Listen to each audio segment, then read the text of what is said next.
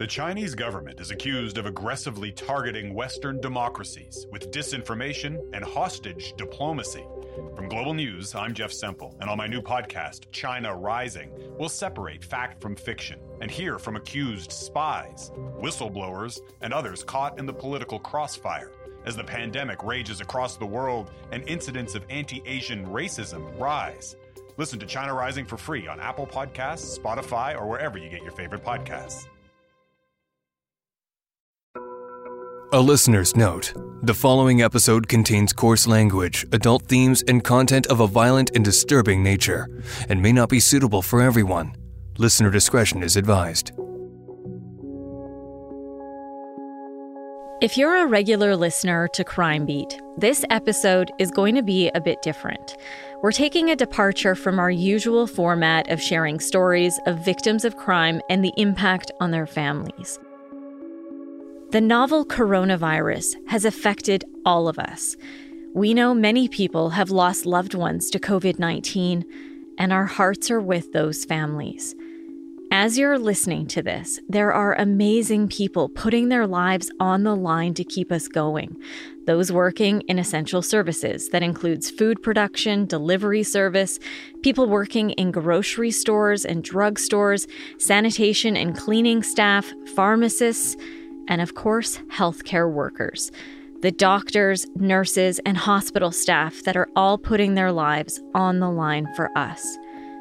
COVID-19 is no doubt going to continue to affect us for quite some time, weeks, probably months, and there's still a lot of uncertainty. Almost every aspect of our lives is being impacted by this pandemic. That includes public safety, police, judges, lawyers, those who keep the wheels of justice turning. I'm Nancy Hixt, a crime reporter for Global News. Lately, I've been receiving a lot of questions about how the pandemic is impacting our justice system and what that means for you. As a journalist, it's my job to get you answers and try to clear up some of the misconceptions. I've gone to a number of experts within the justice system to answer those questions. This is a special episode of Crime Beat, entirely focused on crime, the courts, and COVID-19.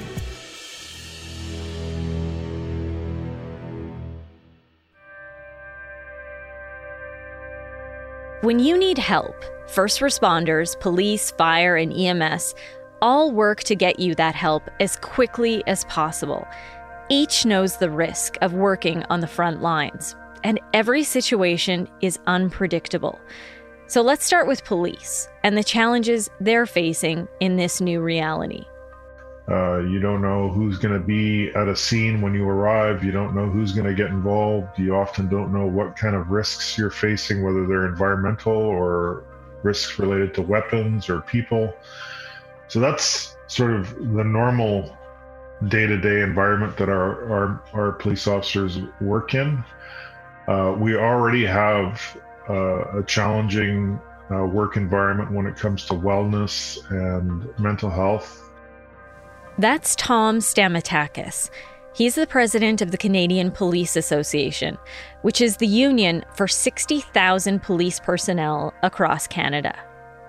Throw in this pandemic where, the messaging from our public health officers right across the country is all about, social isolating, avoiding interacting with other people, and all kinds of other measures that public health officers have put in place to try and slow down the spread of this virus, COVID.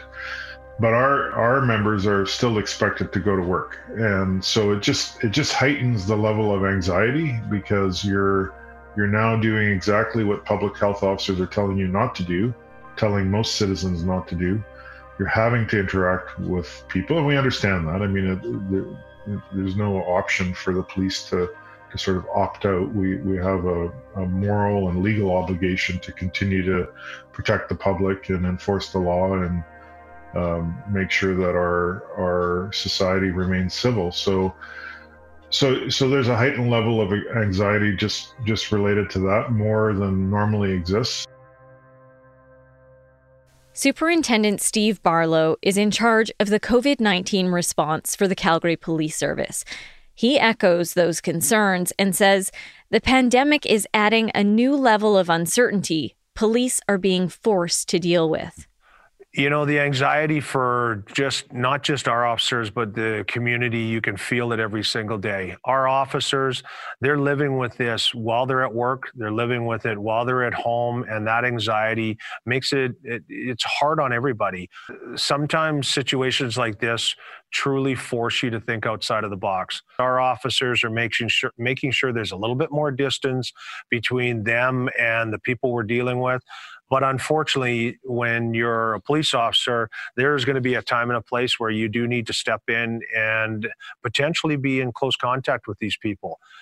We have had one incident of a suspect spitting on one of our officers, and that person was charged with assault. And we will see how that unravels in court once we get there. That officer needed to go into self-isolation, meaning there's one less officer on the street for at least 2 weeks until they're deemed safe to go back to work. Unfortunately, that incident Superintendent Barlow referred to wasn't a one-off. We're in a very uncertain and at times disturbing environment with this pandemic. It's creating, anxiety for the members I represent, but also anxiety for the public.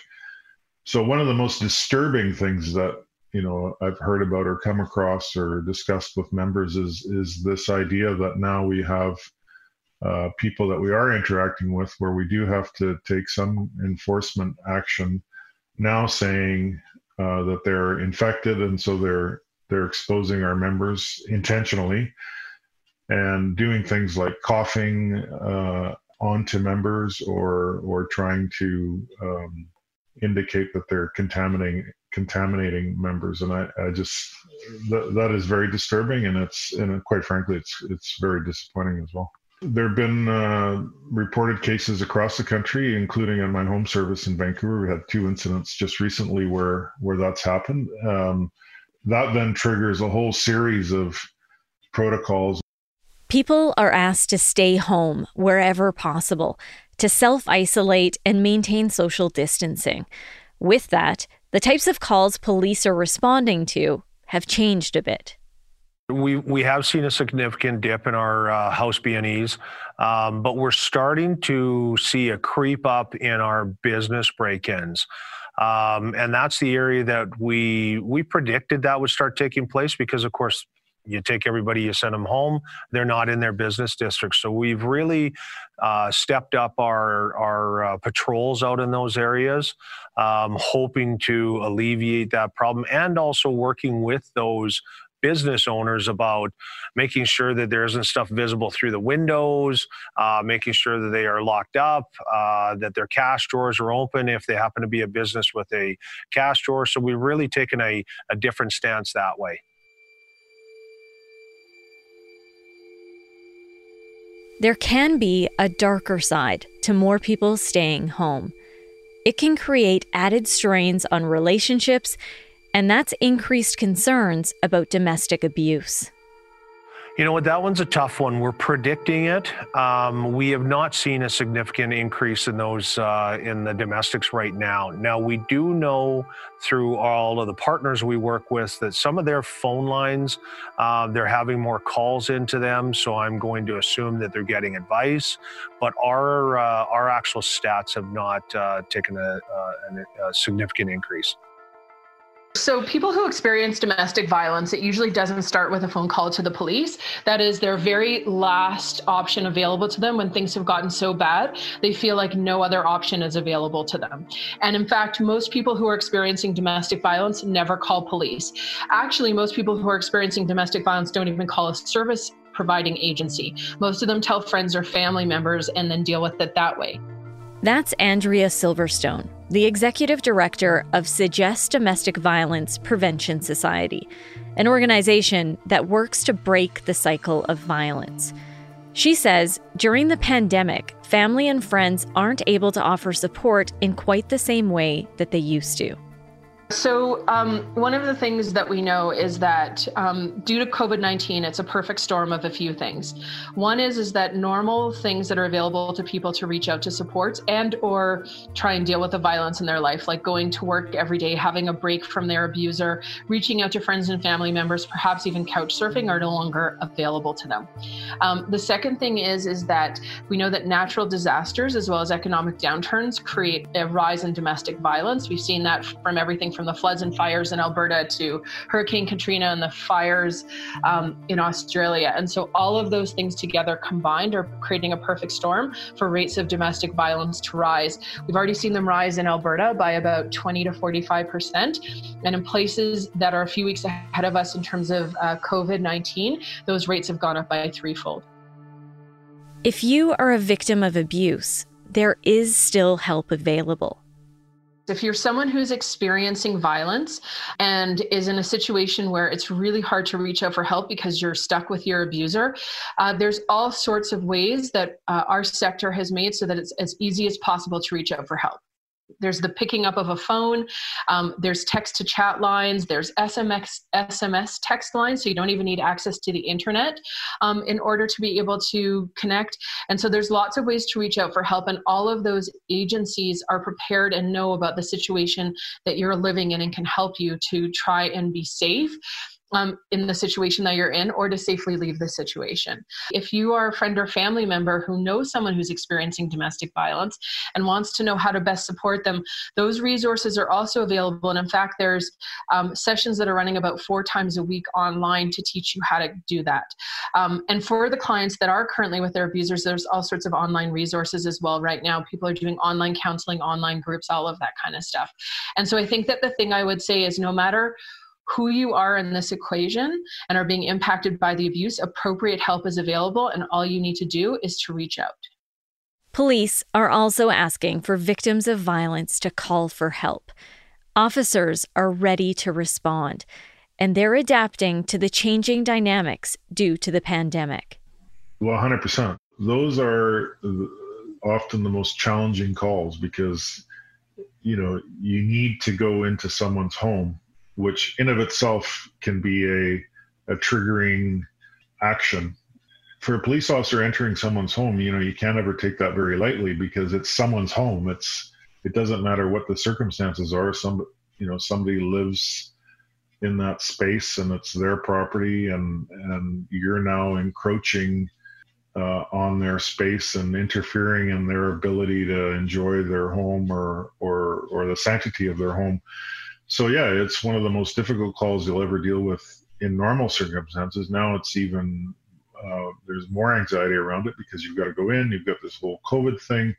Typically you're dealing with people that, they're difficult circumstances. So you need to, engage with the people who are involved. Often you're dealing with people who are victims. So you need to comfort people. And that's, you can talk about, social isolating and standing 6 feet away from someone, but when you're in that environment where there's been lots of trauma and people are upset and you want to try and be empathetic it's hard to do that from 6 feet away often. So, police officers are having to make, decisions at the moment about how they're going to manage these issues and support people in difficult situations. And it's a challenge, and like I said before, we're responding to these calls. We often know very little about them. It's an uncontrolled environment, and the situation unfolds often in dynamic circumstances.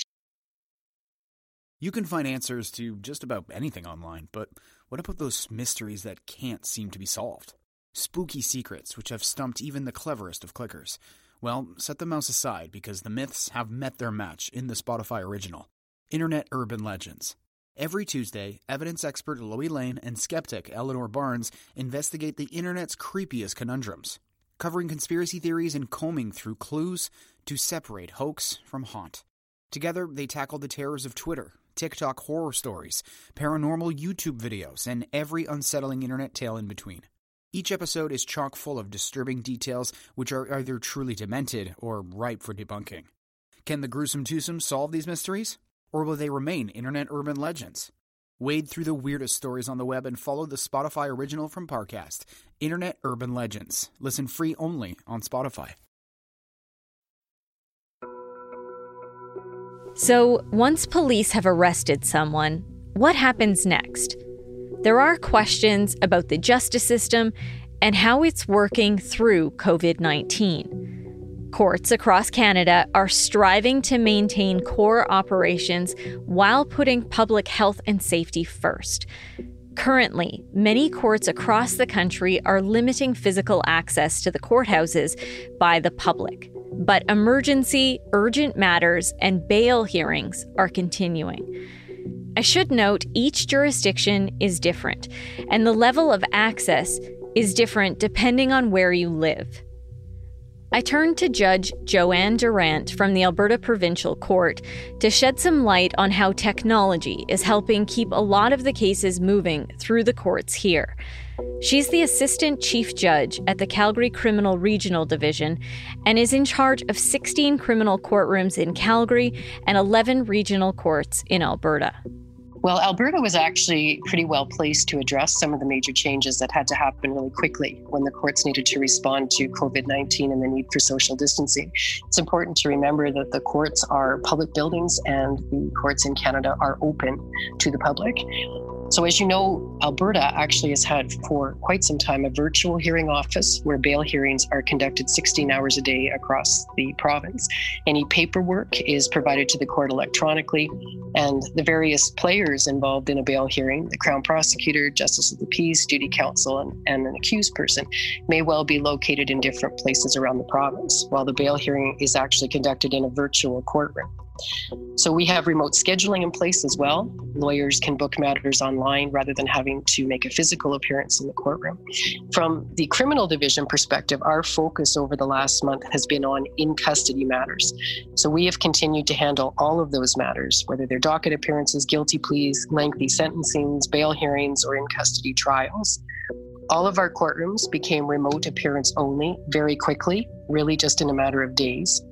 In some of our courts, that means appearances are by telephone for the Crown Prosecutors and Defense Counsel, with the accused appearing via CCTV.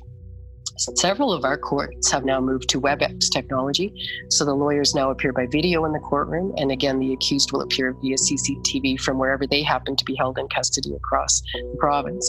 So right now, physically in a courtroom, the only people who are there are the judge and judges and the clerks, although recently there was a trial in Edmonton, which was run where the judge appeared remotely as well. So that technology exists if it is needed. We are also really fortunate to have considerable video conferencing capabilities. So, for instance, in Calgary, 3 days a week, we have a judge appearing from Calgary via video conference into courtrooms quite some distance away from the city, where the Crown Prosecutor and the lawyers are appearing by telephone, with again the accused appearing by CCTV from the custodial facility.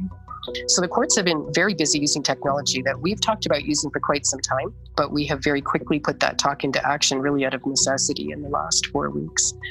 So the court has also begun working now on a business resumption plan to ensure that we are ahead of the backlog of out-of-custody matters that's obviously growing across the province. And I expect that some of the technology that we have been using over the last month will actually be really helpful going forward once we get to our new normal. That will make things more efficient for the court and obviously for the public that the court serves as well. I've received a lot of questions about bail. Listeners are concerned more people are getting out of custody during the pandemic.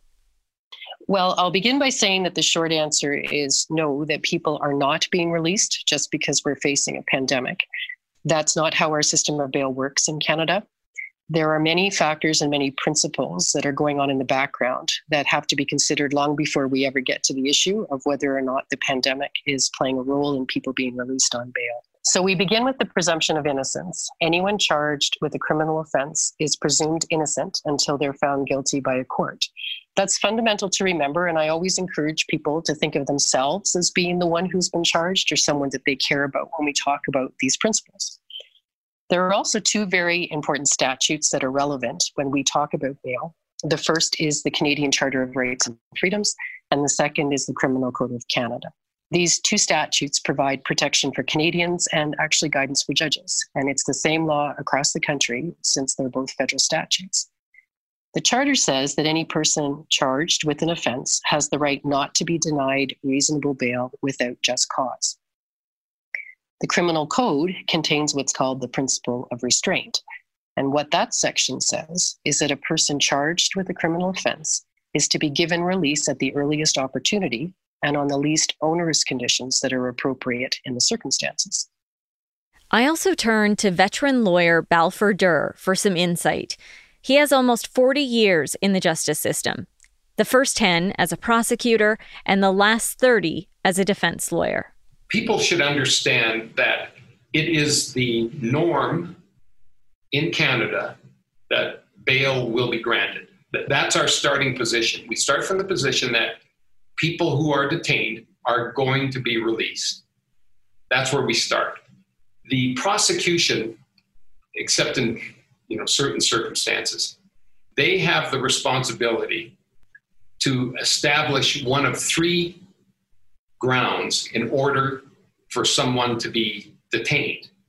So they have to be able to show the court that the person is a flight risk. In other words, they won't show up for court, or that they are a danger to the public if they are released, or that it is against the administration of justice. In other words, the public perception of the administration of justice for this person to be released. If the prosecution cannot establish one of those three grounds, then bail will be granted to an accused person. And that's for any charge. The third ground, or reason for denying bail, is where the issue of the pandemic has come up. Here, the judge needs to decide if it's necessary to detain someone in custody to maintain confidence in the administration of justice, having regard to all of the circumstances. Now, there's a list of things in the criminal code the judge might think about here, including how strong is the ground's case, or how serious is the offense, and how long someone might go to jail if they're found guilty. But the list isn't exhaustive, and now the issue of the pandemic has been added as a consideration in this part of the code. So judges haven't all agreed across the country about the role COVID-19 plays in determining whether someone should be granted bail. And again, I'm working on the basis of your question that the concern is that this person would never have otherwise been granted bail unless we were facing a pandemic. Some judges have accepted that inmates in a prison are at a more elevated risk of catching or spreading COVID-19. The concern may relate specifically to an accused who might have underlying health or age-related issues. The concern might be for the correctional staff becoming at greater risk. They're essential workers, and they all leave the custodial facilities and go home to their families. But other judges haven't agreed that people in jail are at a greater risk of catching COVID-19 and have accepted evidence that there is much being done now in the custodial facilities across the country to ensure that the people in the jails are also safe from this virus. So there are a few really important takeaways, though, that I hope will assist. First, each case is going to be decided on its merits alone. Every offender is different. The facts surrounding the commission of every offense is different. There may be a big difference between someone who's accused of a property offense as opposed to someone who's charged with a violent offense when it comes to the judge being satisfied that that person can safely be released. Each accused person may well have a very different bail plan to offer to the court as well. Some are far more fulsome than others. But the other really important takeaway, and why I wanted to explain how the bail system works, is that COVID-19 is just one factor a judge will consider in determining whether somebody should be released from custody. It's a new factor, but it is still just one factor.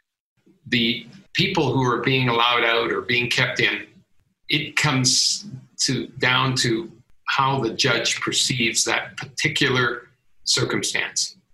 If the judge is concerned about public safety, I have no doubt that that judge or any other judge like him or her would have no hesitation in keeping someone in custody, coronavirus or not.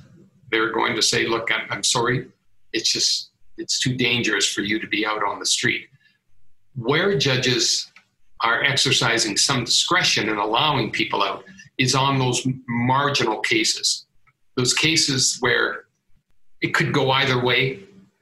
On an ordinary day, it could go either way. So judges in those circumstances are saying, look, Here I'm going to err on the side of release because I think the person's risk is manageable when they're in the community.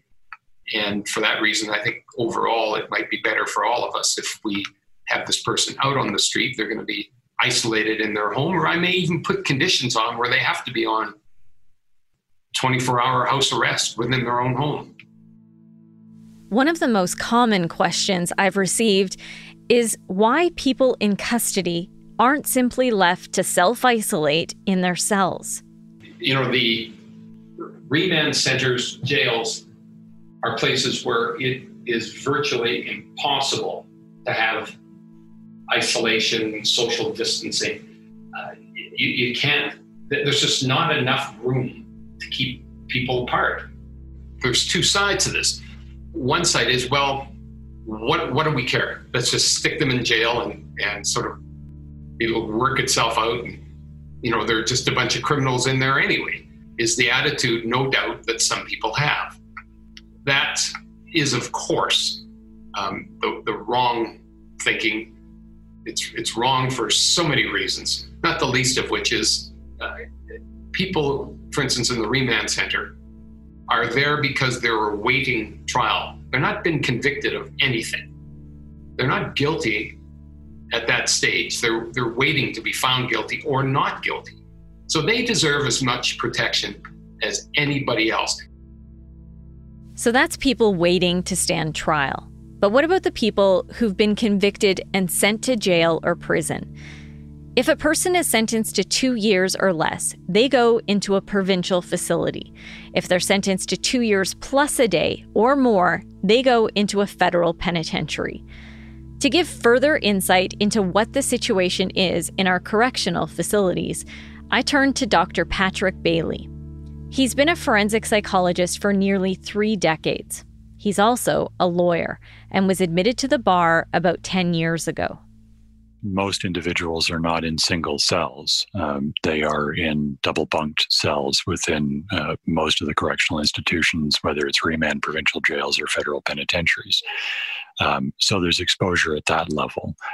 There are also guards who are coming in and out of the institutions on a daily basis to cover off their shift schedule. So there's potential for exposure not from other inmates, but also from the guards. And then there's the issue that I raised earlier of the transitory nature of the correctional population. So folks in remand, folks in provincial institutions, a very high turnover of those individuals, some who are coming in, some who are going out. Yes, there's more stability in the federal facilities because people are automatically serving longer sentences given the nature of federal incarceration. But they're still going to be double bunked. They're still going to be exposed to guards. Things like delivering meals to the cells may avoid having individuals congregating in a dining hall, for example. If there's a way to release the individual into the community that doesn't jeopardize public safety, they are technically still serving their sentence. And so there are conditions that can be imposed as part of that sentence that if there's a violation of any of those conditions, then the individual is back in custody. So in the early days of the outbreak, the facilities were seemingly spared from having a significant number of cases. But over the last week or 10 days, we're seeing a number of facilities that now have positive cases amongst individuals being kept in custody. And so there's a significant likelihood or risk of those cases spreading. And so, again, as people come out of the institution 2-3 weeks from now, a month from now, there's much greater likelihood that they've been exposed to somebody who was COVID positive, and therefore they're bringing the virus back into the community. I would add that in terms of this decision about bail, there have been a number of Ontario judges who have said that putting somebody into remand and exposing them to the potential for contracting COVID-19 is a factor to be considered in whether or not this person should be granted bail. Dr. Bailey says it's important to remember not everyone who's in custody is a violent offender. And then you do have that category of individuals who've committed assaults, assault causing bodily harm, aggravated assault, sexual interference. And those are the cases where the parole board is going to say, or the remand authorities or the courts are going to say, this individual poses a level of risk that was unacceptable for us to release them to the community. That individual has to stay in custody. If we were able to get half of the individuals who are in custody back into the community and out of that custodial setting, we would reduce the likelihood that they're going to get exposed to the virus as those numbers increase in the correctional facilities. And we'd still have all of the violent offenders kept in custody so that there wouldn't be a significant risk to community safety. Nobody is saying open the doors and let all of these folks out, and when this is all over, we'll see how many of them come back. What we're trying to do is take a judicious look at who are the individuals that we can safely manage in the community without jeopardizing community safety, as a way of reducing the likelihood that these individuals are going to get exposed to the virus when they're in custody, and potentially bring that back to the community when they eventually get out. Many of our listeners have expressed concern about how those people who've been released will be monitored in the community. And so probation and parole have come up with their own ways of continuing to monitor people. We also have a number of technologies that simply weren't there when legislation was originally written.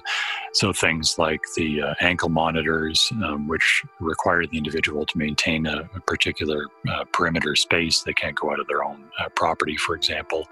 Geotagging on telephones. And so if the individual wants to leave their phone at home while they go out for a walk, and there's a call that comes in and they're not able to answer it, then they're going to be known to be outside of their perimeter area. Similarly, if they're keeping their phone on them, then we know where they are. So we have some technology available that allows to monitor where individuals are, where they're in the community. But again, the majority of the individuals that we're talking about would be non-violent offenders where there is not a significant risk to the community for them to be released earlier in their sentence while still being monitored. One of the overwhelming concerns that listeners have expressed to me is the impact all of these measures are having on victims. One of the challenges of the justice system is that it gives a voice to victims, but frankly doesn't pay a great deal of attention to that voice.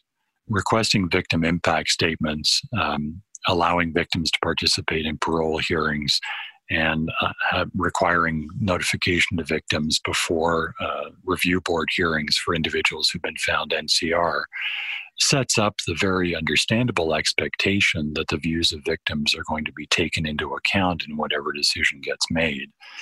And frankly, in the majority of those circumstances, the victim's input has a negligible effect. We set people up for the expectation that they should be listened to, and then don't do much in terms of giving weight to that information from victims. And so the release of an individual from custody, the decision being made by the parole board is whether or not the level of risk is manageable in the community, not whether or not the victim is going to be put off or offended by the decision to release the individual. Another area of the justice system impacted by COVID-19 are jury trials. Alberta Court of Queen's Bench Chief Justice Mary Moreau addressed this issue in a recent press conference via video link with reporters. Our actions were guided by a pandemic response plan that had been started, that is the roots of that plan, weeks before, as we heard more and more from the international scene about the progress of the pandemic. And so the first move was really preparatory, and that involved suspending jury selections and jury trials because those involved congregations of over 50 people. So that we were directed in through the chief medical officer. We're going to take guidance from the chief medical officer in terms of when gatherings of over 15 people in one location are permitted. We're not going to issue jury notices until we know that that is a safe place for juries, their jury rooms, the courtrooms, etc. And I think that in the circumstances, we do hear from members of a jury panel if they have special issues that are employment related or health related, et cetera, that would prevent them from sitting on a jury. And so I think the issue is a real one for people just returning to employment. We've also been active in suggesting to Crown and Defense that if there are ways to consider re-electing to judge alone, and the Crown agreeing to that, if that re-election is coming a little later in the game, the Crown needs to consent to it. But in these difficult times, the Jordan waters that we are in right now and trying to plow through, as well as the pandemic, I'm hopeful that consideration would be given by the bar to bringing down the number of jury trials we have. But certainly those will not proceed until it's safe for the public to come into our courthouse. Delays in the courts due to COVID-19 also have many people wondering if Jordan will apply. I've talked about Jordan in a few other episodes. It refers to a Supreme Court of Canada ruling called R versus Jordan that sets rules for how long a case can take from start to finish. Alberta Court of Queen's Bench Chief Justice Mary Moreau also addressed this concern. The Jordan decision did provide for exceptional circumstances that are beyond the control of the Crown, the court, the defense. And it's my view that we are in that circumstance right now with the prescription on having congregations of more than 50 people in any given courtroom, and even I think we're down to 15 in locations, which would prevent us from holding jury trials, because if you count the number of jurors needed in a jury trial and you add counsel in the court, you're already at 15. So in that exceptional circumstance, my view is that the clock is not running. However, the challenge will be once we are back in gear in quasi-normal circumstances, and there is some uncertainty as to how long we will have as individual courts to move towards getting matters on for trial. So that's why I've opened up this discussion about remote hearings that, in my view, can be done in most cases. For example, in a situation of a sexual assault charge, if the charge involves a young child in this province, generally that evidence will come into the court by way of video. And so we already have a remote element to that particular hearing. If there is consent to having the accused appear by CCTV and subject to cross-examination by CCTV, if the accused gives evidence on his or her behalf, then it's possible to run even trials in this new remote context, and therefore work actively to deal with our Jordan problem. Because obviously I make no bones about the fact that the Jordan problem has gotten worse because we've had to adjourn a number of criminal trials. These were some of the most common questions listeners had about what's happening in the justice system. And realistically, there are some questions we can't address because some issues are different depending on the jurisdiction. This is a situation that's changing on a daily basis. So obviously, some of these answers could be dated in a week. We simply don't know.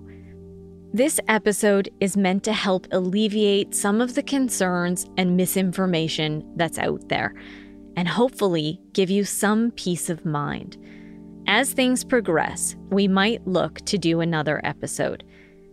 If you're a victim of crime and you've been impacted by the changes brought on because of this pandemic, I would love to hear from you. Also, please consider sharing this episode with those who are expressing concerns about our justice system. Thank you for joining me for this special episode of Crime Beat. If this is your first time listening, please go back and check out the other stories I've shared. We'll return to bringing you compelling cases and stories in the next episode. Crime Beat is written and produced by me, Nancy Hixt, with producer Dila Velasquez. Audio editing and sound design is by Rob Johnston. Special thanks to photographer-editor Danny Lantella for his work on this episode. And thanks to Chris Bassett, the National Director of Content and Editorial Standards for Global News. You can send me a message on Twitter at Nancy Hixt, on Facebook at Nancy Hixt Crime Beat, and I'd love to have you join me for added content on Instagram at nancy.hixt. That's nancy.hixt. Thanks again for listening. Please join me next time. A gunman on the loose in a quiet coastal town. By morning, 22 people were dead. I'm Sarah Ritchie. I live in Halifax, and I'm a reporter for Global News. On my new podcast, 13 Hours Inside the Nova Scotia Massacre, we'll examine every hour of this tragedy to try and piece together what happened and what could have been done to prevent it. You can listen to 13 Hours Inside the Nova Scotia Massacre for free on Apple Podcasts, Spotify, or wherever you find your favorite podcasts.